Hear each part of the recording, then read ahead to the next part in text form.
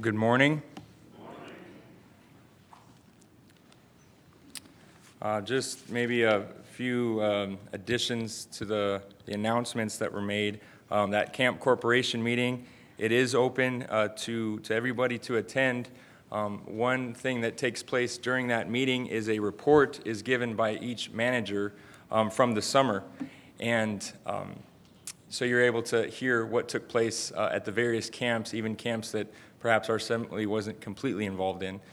So it's a good opportunity to just come and hear and to be able to pray more effectively for what's going on. Reports are also given of what's taking place up the mountain as well and the needs that are up there. Also, I know that there's still a need very often for volunteers for the weekend to work in the kitchen and things like that. So if you'd be interested in volunteering up at camp, John was here. I think he's stepped out for a second, but John Bourbonnais and Kathy were both here this morning, and they would definitely appreciate the help up there. Also at the street fair, that time slot sign-in, as the years have gone on, there's a general kind of routine that happens, and when we get a lot of visitor or a lot of help during the middle of the day, but then towards the end of the day, that's when the help starts to drop off. In the morning, we're able to pull right up to the spot and unload, but towards the afternoon, we're not able to drive in, so we have to haul the gear back to wherever the van and the trailer are parked. So it's a little more difficult in the afternoon. So please, if you're thinking about coming and helping out, please consider coming later in the day. I think we end right around 4, start breaking down around 4:30. So that would be a huge help. And also, if you can't make it, please pray. It's a tremendous opportunity. We have a booth, and hundreds of people pass by that booth during that day, that morning. Kids are given suckers with verses on them, and tracts are given out.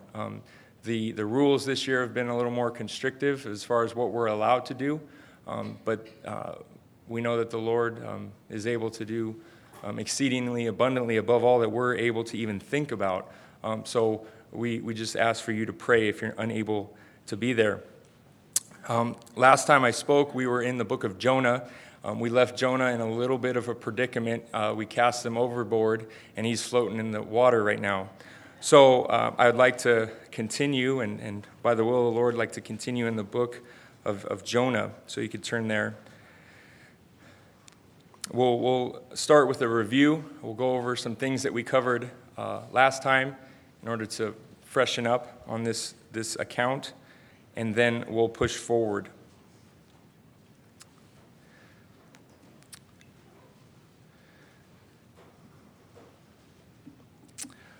Jonah is a very interesting book. It's a very short book, 4 chapters in length, only a handful of verses.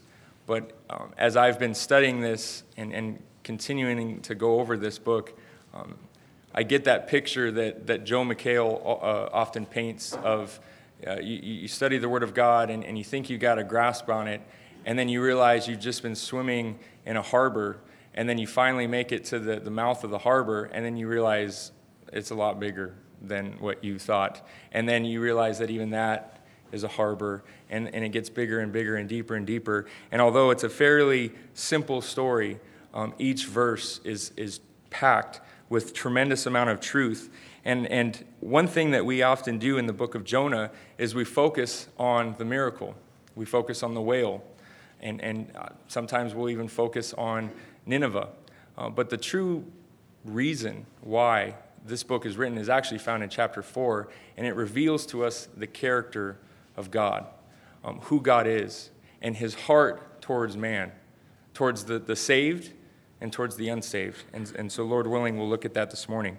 We'll begin in verse 1 just to go over the book. Now the word of the Lord came to Jonah, the son of Amittai, saying, Arise, go to Nineveh, the great city, and cry out against it, for their wickedness has come up before me.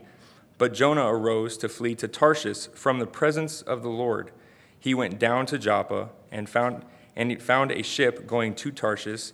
So he paid the fare and went down into it, and to go with them to Tarshish from the presence of the Lord.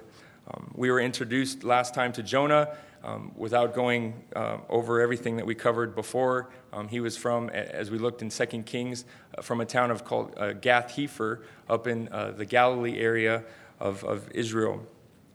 His time frame of being a prophet is roughly around Jeroboam II. There's a lot going on during that time, and Assyria was the superpower at that time. It was the mega power, the one nation that everybody was afraid of. Assyria was constantly attacking Israel and taking them captive. And as we talked about last time, Assyria was a very wicked place, very wicked. The things described not only in the Bible but in secular history of the type of torture that they would inflict on their captives, horrific, just absolutely horrific. And we won't go into detail. But we have this man, Jonah. We know that he's a prophet because it says so in the book of Kings, 2 Kings. And also we know in Matthew chapter 12, the Lord Jesus Christ affirms that he is a prophet. And in fact says that no sign will be given to these wicked and adulterous nation except for the sign of Jonah. And that's the being in the belly of the whale or fish for 3 days. And he says, likewise, I will be in the underneath the earth for 3 days. So we see that the Lord has affirmed that Jonah is a prophet as well as history. And it's interesting as I began to study more and more this chapter, Jonah, his actual name means dove. As you guys all know, we do have a conference where we attempt to suppress the dove population in helping the farmers, to help the farmers in the Yuma area. This is something that we do, and we also have a conference and study the word during that time. But this word dove, it's interesting that Jonah's parents, his father Amittai and his mother would name him this. And in the book of Psalms chapter 55, verse 6, we have an interesting verse. It says, "Oh, that I had the wings of a dove, then would I fly away and be at rest." Interesting that that's Jonah's name. And this is what Jonah wanted to do. He wanted to fly away and be at rest. In Hosea chapter 7, verse 11, he refers to the doves as being silly. It's silly. And I think later along in this book, we'll see that Jonah kind of results to that. He's silly. He's childish. And then in chapter 11, verse 11 of Hosea, it talks about the dove being mournful. And we see that as well. And that's what we're going to be looking at, Lord willing, this morning. But we have Jonah, and God comes to him and says, "Arise and go to this great city." Why was this city so great? Well, like we said, it's a superpower, a very fortified, well-fortified city. This is proven through archaeology even today. There's guesstimates or just the archaeology is showing that the wall could have been anywhere from 50 to 100 feet wide, 30 to 50 feet tall, with 50-foot towers on top of the wall. It could have been anywhere from 8 miles across to 60 miles across. Just a massive, massive city. We don't know if that's the inner city and then the suburbs or what they're referring to there. But just a very great city. And is this why God calls it great? I don't think so. I think he calls it great because of the spiritual potential that's in that city, the potential to turn from their wicked ways. So Jonah is called to go and cry out to the city, and he's actually just told to go. He's not even given the message yet. But it says Jonah arose to flee from the presence of the Lord, or from the face of the Lord. Now we know that Jonah is not a foolish prophet. He knows the scriptures perhaps better than we do. We'll see that in chapter 2 this morning. And we also know in chapter 4 that he knows the character of God. So he's not just foolishly fleeing from the presence of God, the actual physical presence of God, but as some suggest that he's fleeing from the felt presence of God. that presence that is on him, that leads him, that guides him day by day, and he's trying to get away from that, to break from that. He doesn't want to go to Nineveh, and we'll look at why in a few minutes. But he finds a ship, and then we see this downward spiral of Jonah, that he goes down to Joppa, down into the ship, down into the bottom of the ship, and then he even lays down and falls fast asleep. And then, as we ended last week, he gets thrown down into the water, and then this morning we'll look at how far he actually went down. But he found a ship, and he paid the fare. Oftentimes, we pay a price. In fact, every time we pay a price when we attempt to flee from the presence of the Lord. And not only would Jonah pay the price, but others would pay the price. And it's that ripple effect that we have when we sin against God. That stone that's cast into the pond, and that whole pond is now disrupted by those ripples. And our sin not only affects us, but it affects those around us, as we'll see. So Jonah's attempting to flee from the presence of the Lord. In verse 4, it says, "But the Lord sent out a great wind on the sea, and there was a mighty tempest on the sea, so that the ship was about to be broken up." This word "sent out," the Lord sent out, it's a picture of being hurled, something being hurled. And the idea here is of a javelin being thrown. That's the picture. And when you're throwing a javelin, perhaps Andrew or some of these sports track guys could explain that. But when you're throwing a javelin, the two things that you're worried about is power and accuracy, especially when it comes to war. And this is the idea here, that God sent this storm and there was with power and accuracy towards that ship that Jonah was on. And the tempest was mighty, and the ship, and we have this idea that the ship was about to be broken up. It was just too much. And then the mariners were afraid. These professional sailors were afraid. And every man cried out to his God and threw cargo that was in the ship into the sea to lighten the load. But Jonah had gone down into the lowest parts of the ship and laid down and was fast asleep. These professional mariners, these men who were seasoned sailors, were afraid. And now they were throwing cargo overboard, the very means of their livelihood. I mean, this is the reason why they're going to Tarshish, and so they're throwing this out. It's to the point now where it's save yourselves. So and where do we find Jonah? We find Jonah fast asleep in the bottom of the ship, and we made comments last time of the fact that just because circumstances line up and things work out and the doors seem to be opening to you, the doors of circumstance, doesn't necessarily mean you're in the will of God. We have Jonah having the funds to pay for this ship. Not only that, it just so happens he goes down and he finds a ship. And now he's able to even sleep. He's restful. So just because we have these things does not necessarily mean we're in the will of the Lord. As we'll see that Jonah was in complete disobedience to the word of the Lord. And that's where we find the will of God in the word. So the captain came to him and said, "Arise, call on your God. Perhaps your God will consider us so that we may not perish." Interesting that the first prayer meeting on this ship is to false gods. These were pagan sailors, good luck charms, and everybody was to cry out to your God. Sake of time, we won't be able to look at it, but in Ezekiel, we have a picture of what this ship looked like. And this ship would have been very big, very large. I've always pictured it as being a tiny little rowboat, but it would have been massive. And it's interesting the detail in this ship, the sails, the oars made of oak, a wood that's very strong. And there's depending on the commentator, anywhere from 200 to 300 crewmen or sailors would have been on this boat.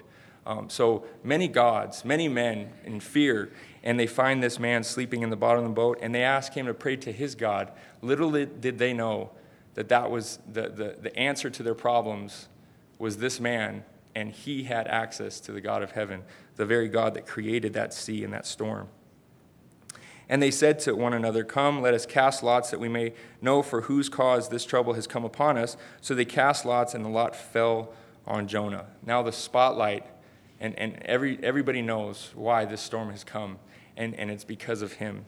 Then they said to him, "Please tell us, for whose cause is this trouble upon us?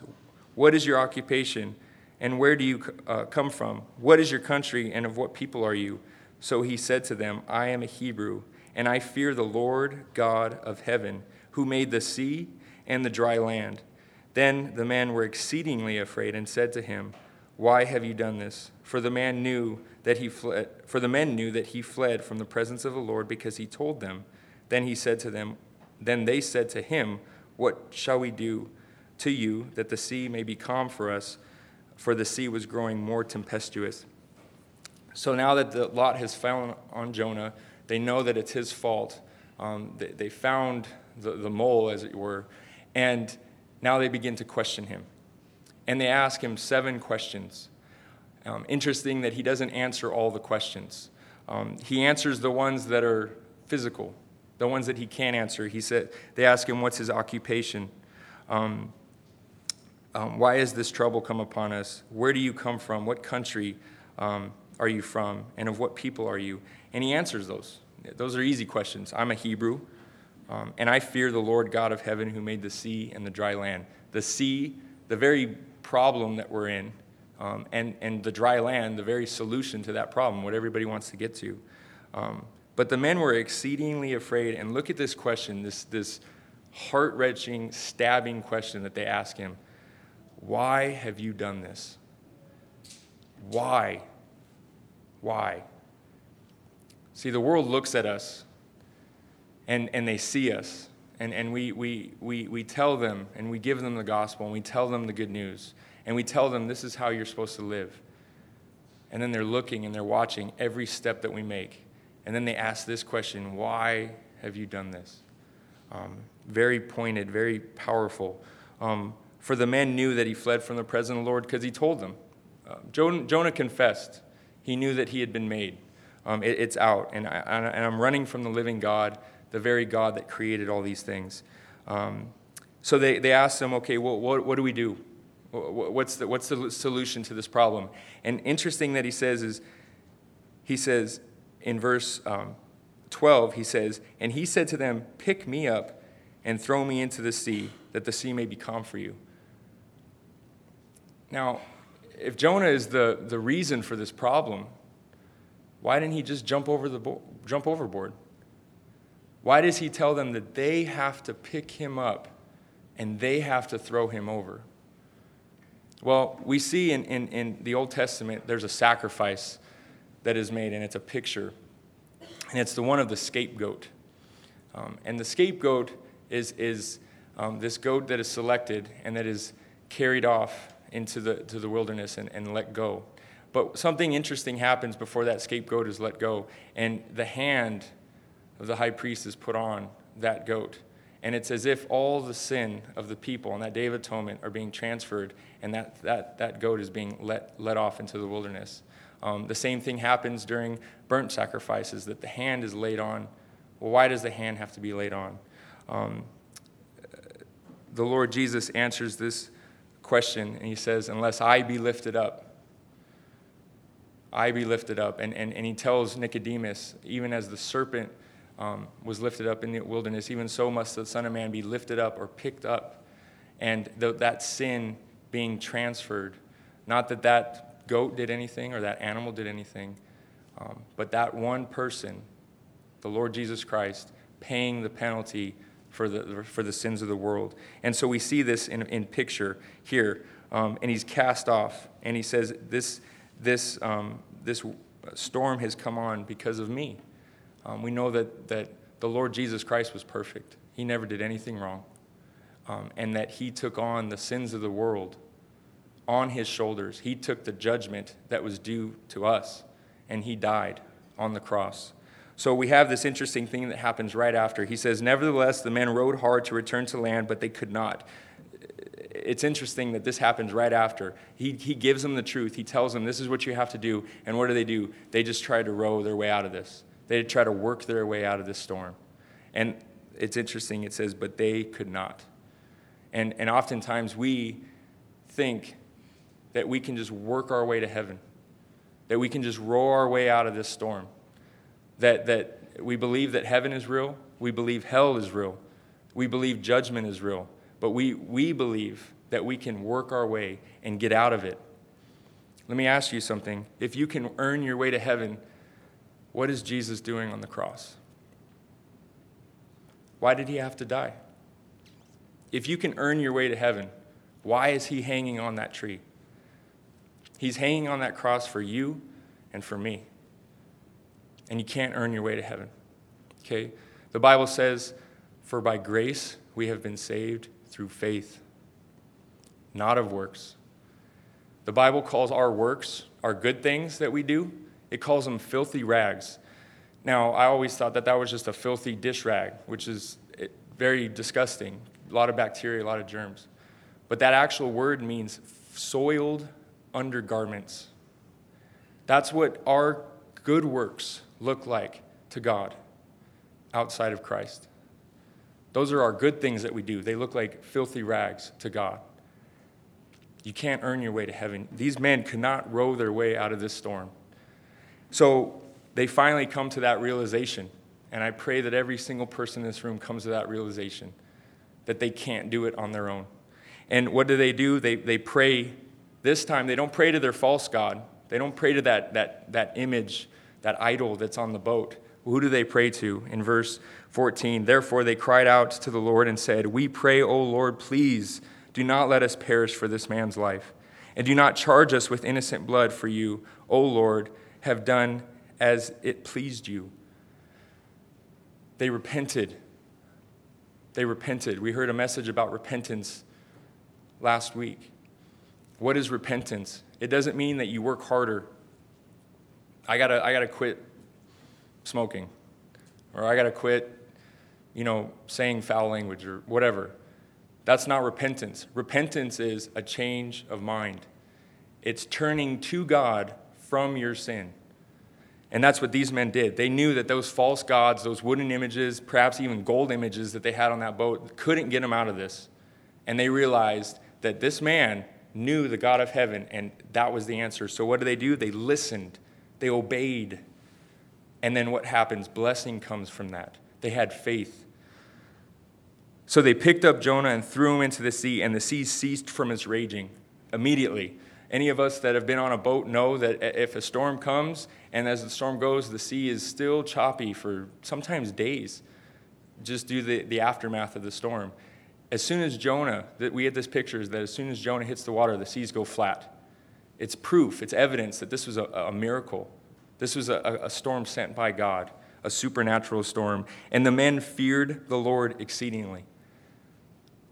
They saw this work. They were astonished at it. They said that man who said, "I fear the God of heaven, who made the sea and the dry land," and then they saw the evidence of it.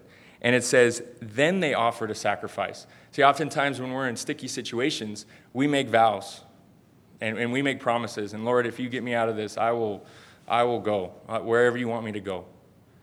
But we see true repentance from these men. Why? Because after they're out of that storm, that's when they make the sacrifice, that picture of Christ dying on the cross for their sin. And that's when they make a vow. They don't make the promise in the storm, they make it after the storm. So we see that these men cared more about one man than that man that was thrown in the water. Jonah cared about a whole city.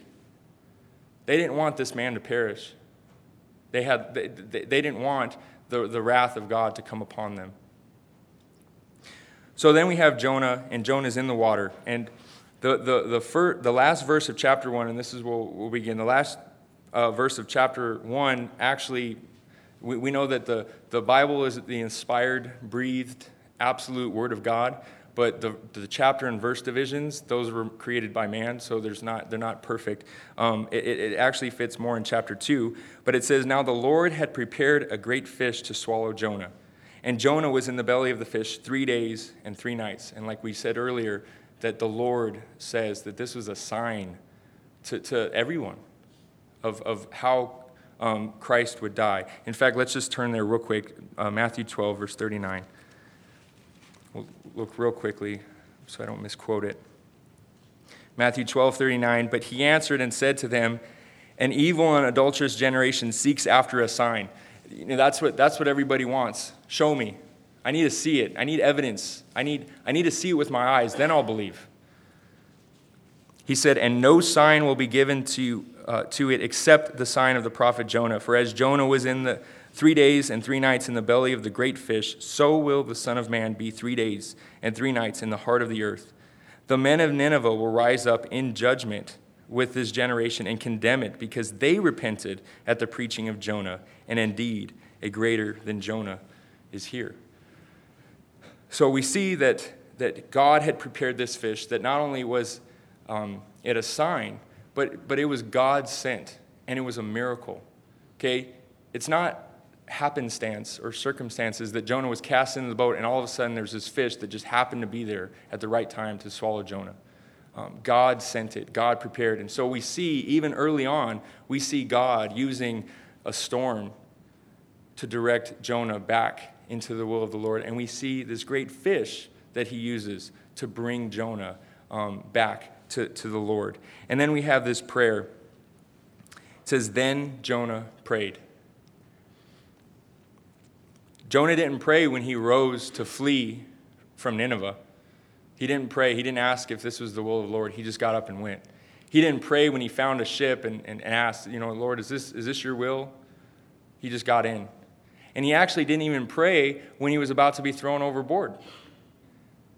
We don't see him praying until he hits the water and he's in trouble.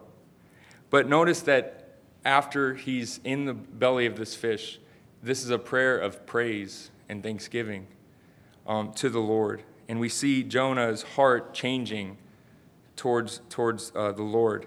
Then Jonah prayed to the Lord his God from the fish's belly. And he said, I cried out to the Lord because of my affliction, and he answered me. And out of the belly of Sheol I cried, and you heard my voice, for you cast me into the deep, into the heart of the seas, and the floods surrounded me. All your billows and your waves passed over me. Then I said, I have been cast out of your sight, yet I will look again towards your holy temple. The waters surrounded me, even to my soul. The deep closed around me. Weeds wrapped around my head. I went down to the moorings or the foundations of the mountains. The earth with its bars closed behind me forever. Yet you have brought up my life from the pit, O Lord my God. When my soul fainted within me, I remembered the Lord, and my prayer went up to you into your holy temple. Those who regard worthless idols forsake their own mercy. But I will sacrifice to you. With the voice of thanksgiving, I will pay what I have vowed. Salvation is of the Lord. We'll stop there. We see this beautiful prayer that Jonah prays. Another evidence that Jonah knew the word of God. I actually reached out to Keith Kaiser. He had this message that he had given, and he has a brother or a friend that went through and line by line on this prayer and wrote down every reference of the Psalms that were in this prayer. And in this prayer, we see Psalms of David and Psalms of Korah and Psalms of Asaph. And they're beautifully intertwined with each other. And they are exactly what Jonah was going through at that time. He turned to the Word of God while he was in the fish's belly. We think of what the circumstances that might have been like in the fish's belly. Very tight, very claustrophobic. He wasn't walking around. This wasn't, these big whales that we see in the cartoons and stuff. This would have been very tight, and I'm no biology expert by any means, but I'm told that when you eat, your stomach expands to accept all this food, but then after you're done eating, it contracts over the food, and then it begins to secrete this acid from the stomach lining of your stomach, and that acid is used to break down and help digest the food. So just imagine this situation that Jonah's in. Very tight, very uncomfortable, and God preserved him through that. And what does he have What is the only thing that he has during that time? He has prayer, and he has the word that he has memorized. Thy word have I hid in my heart. Mark gave a message not too long ago about Proverbs, and in Proverbs chapter 3 about binding the truth around your neck. Always having it, remembering it. And, we think if, perhaps nowadays we have it everywhere. We have it in a Bible, on our phones, on the internet. We have Scripture everywhere, and it's a blessing. It's an absolute blessing. But what if all that was taken away from us? What if, like young Allison, all of a sudden our sight was gone, and our hearing was gone, and all we had was what we have already memorized? Where would we be? But Jonah, we see Jonah and this beautiful praise. And prayer, we see in the life of Jonah, should have been his first response, not his last resort. It should have been where he went first when he was going to make that decision, but it's not. It's where he went last. But line by line, and I'll read a few of these. In Jonah 2, the first part of Jonah 2, verse 2, he's quoting Psalms 3 verse 4 and Psalm 120 verse 1. The second half of that verse, he's quoting Psalm 18 verse 4 and 5, Psalms 30 verse 3. In the first part of verse 3, he's quoting Psalms 86 verse 6. Second part of that verse, he's quoting Psalms 42 and verse 7. Verse 4, he's quoting Psalms 31 verse 22. The last part of verse 4, he's quoting Psalm 5 and 7.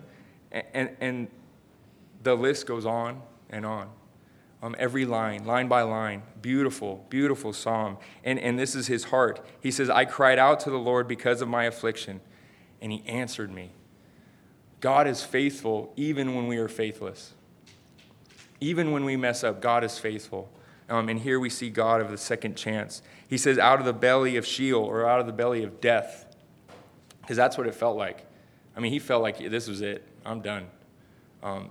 Jonah didn't know in 3 days he was going to get vomited up. He just thought, this is it. Out of the belly of Sheol I cried, and you heard my voice. And interesting, in verse 3, he says, for you cast me into the deep. Now, who cast him into the deep? The sailors picked him up and threw him in. But he knew, he understood that the situation he was in was sent to him by the Lord. And oftentimes we got to think about the circumstances that we're in. And were they self-initiated? Are we messing up? Are we running from the face of the Lord?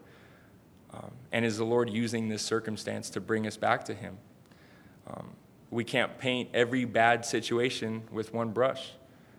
We see in the life of the Apostle Paul that he had a rough ministry, and he lists it. And those things were sent by God to test them, to teach them. And so we need to learn and to understand those circumstances that we're in and see what the Lord is trying to do in those circumstances. And he says, for you cast me into the deep, into the heart of the seas. The floods have surrounded me, all your waves and your billows passed over me. Psalms 42:7. And this we know is a messianic psalm. It's a picture of Christ and the judgment that was poured out on him, not because of what he did, but because of what we did. But Jonah is in an opposite situation. It's because of what he did that he's in this situation. The waters have, in verse 4, then I have been cast out of your sight. And how lonely it is to be outside the will of God and to be wandering on your own, outside of the fellowship, not relationship. Once you become a child of God, God says in his word, I will never leave you nor forsake you. And no one is able to pluck you out of my hand. But just like when we disobey our parents, we're not in complete fellowship with them. It's lonely. And it feels as if we're by ourselves. And he says, I have been cast out of your sight, yet I will look again to your holy temple. And time won't allow us to go here, but in 2 Chronicles 6 and 1 Kings 8, we have the dedication of the temple. And what does Solomon say? He says, if these people sin, he was requesting this of God. If these people sin against you, and if they turn, let's just turn there real quickly. I'm sorry. 2 Chronicles 6.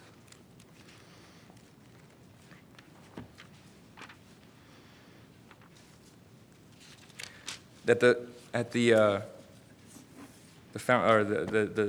day that they dedicated this temple, chapter 6, and we'll start in verse 36. Again, Solomon asking this of the Lord. When they sin against you, for there is no one who does not sin. All men have sinned and fallen short of the glory of God. And you become angry with them and deliver them to the enemy, and they take them captive to a land far or near. Yet when they come to themselves in the land where they were captive and repent and make supplication to you in the land of their captivity, saying, we have sinned, we have done wrong, and we have committed wickedness. And when they return to you with all their heart and with all their soul in the land of their captivity, where they have been carried captive, and prayed towards their land, which you gave to their fathers, the city which you have chosen, and toward the temple which I have built for your name, then hear from heaven. Now, this was a beautiful temple built by Solomon, and God chose to dwell there. But that's for a time. But that's not where God is. He says, when they turn and they pray towards this temple, hear from where? From heaven, the God of heaven. Pray towards their land. Your dwelling, then hear from heaven your dwelling place, and pray and their supplications, and maintain their cause, and forgive your people who have sinned against you. So this is what Jonah is referring to in this prayer, that he's praying towards the temple of God, and that what takes place when that happens, he says he was heard. He was heard. The waters, back in Jonah chapter 2, verse 5, the waters surrounded me even to my soul. The deep closed about me. Weeds were wrapped around my head. Dire situation. I went down to the foundations of the mountains. The lowest place on earth. The lowest of the low. I went down to the foundations of the mountains. The earth with its bars closed behind me forever. Yet you have brought up my life from the pit. That repentance that took place in Jonah's heart, that turning to God from his sin, he says, you have brought me up from the pit. When my soul fainted within me, I remembered the Lord, and my prayer went up to you into your holy temple. And notice that it wasn't the temple made with hands, that temple that's in heaven. And we have an interesting verse in verse 8. He says, those who regard worthless idols forsake their own mercy. Now, a lot of people think that he's referring back on the ship and those pagan sailors who are worshiping these images made by hands. I mean, you're praying to a God that you physically built. So a lot of people think that that's what he's referring to. But other translations refer to this word, instead of, it says, those who regard lying vanities. Well, what's an idol? An idol is anything that we place in front of God. It could be an object. It could be a person. Okay? I have to go through this object to get to God, or I have to go through this person to get to God. Worthless, vanity. What's the vanity? What's the lying vanity in Jonah's situation? Because up until this point, he's referring to himself. And why would he go back and talk about something that happened on the ship? Well, what's the lying vanity? It's Jonah putting his decision in front of God's decision. The decision to flee and to go and to escape from the will of the Lord and to take this trip on the other side of the world from where he was supposed to be. And it says, the next word, it says, forsake their own mercy. There's several translations that render this differently. In the RSV, the Revised, it says, forsake their true loyalty. In the New Living Translation, it says, turn their backs on God's mercy. Forfeit the grace that could be theirs in the NIV. Or forsake faithfulness in the New American Standard. Or walk away from their only true love. This is what we do when we decide to run from God. When we decide to put our will in front of his will, we forsake that mercy. We forsake that love. And we decide, I'm going to do what I want to do. It's my life. Jonah says that's a lying vanity. You were created, and you were redeemed. You were bought back. Verse 9, he says, but I will sacrifice to you with the voice of thanksgiving, and I will pay what I have vowed. I will pay what I have vowed. Some suggest that this is perhaps the vow of him being a prophet, of doing the will of the Lord. And it's a time to go back and to do what he set out to do. I will repay what I have vowed. And this is the verse I'd like to close with, the last half of verse 9. Salvation is of the Lord. Salvation is of the Lord. This is the theme of the entire Bible.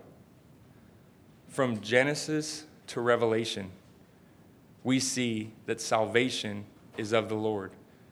God made that promise in the garden to all those that were present, to Eve, to Adam, to that snake, that there will be one from her seed that will rise up and that they will crush and will save the people from their sins. We see that when he's born. That's his name. And we see it all the way to the end of the book in Revelations. We see that one who's riding that horse. And what's written on that horse is the one that's faithful and true. Every word that flowed from his mouth was true. And when Jesus says, I am the way, the truth, and the life, no one comes to the Father except by me. He can't be a good prophet, he can't be faithful, and he can't be true if that's not true. If there's another way to heaven, then Jesus is a liar. But he says, I am the way, the truth, and the life. He is the perfect prophet. He is the perfect priest, and he is the perfect king. What is Jesus doing on that cross? He's dying for you. He's shedding his blood for you. Jonah has a message to give to this people. The message is, judgment's coming. You have 40 days, and this town will be destroyed in 40 days. The Bible has the same message. Judgment is coming. Hell is real. And Jesus paid that penalty for you. An eternity of an eternities in hell, he paid on that cross. That judgment was poured out by God. He was punished in your place for your sins so that you might go to heaven. And what does the Bible say? It says, believe on the Lord Jesus Christ, and you will be saved. Let's close in prayer. Dear Heavenly Father, we just want to thank you and praise you for that Holy One who knew no sin, your Son, the Lord Jesus Christ. That one who is altogether lovely, that one who left heaven, came down as a man, lived a perfect life, and that was crucified on a cross, dying in my place and in the place of the whole world.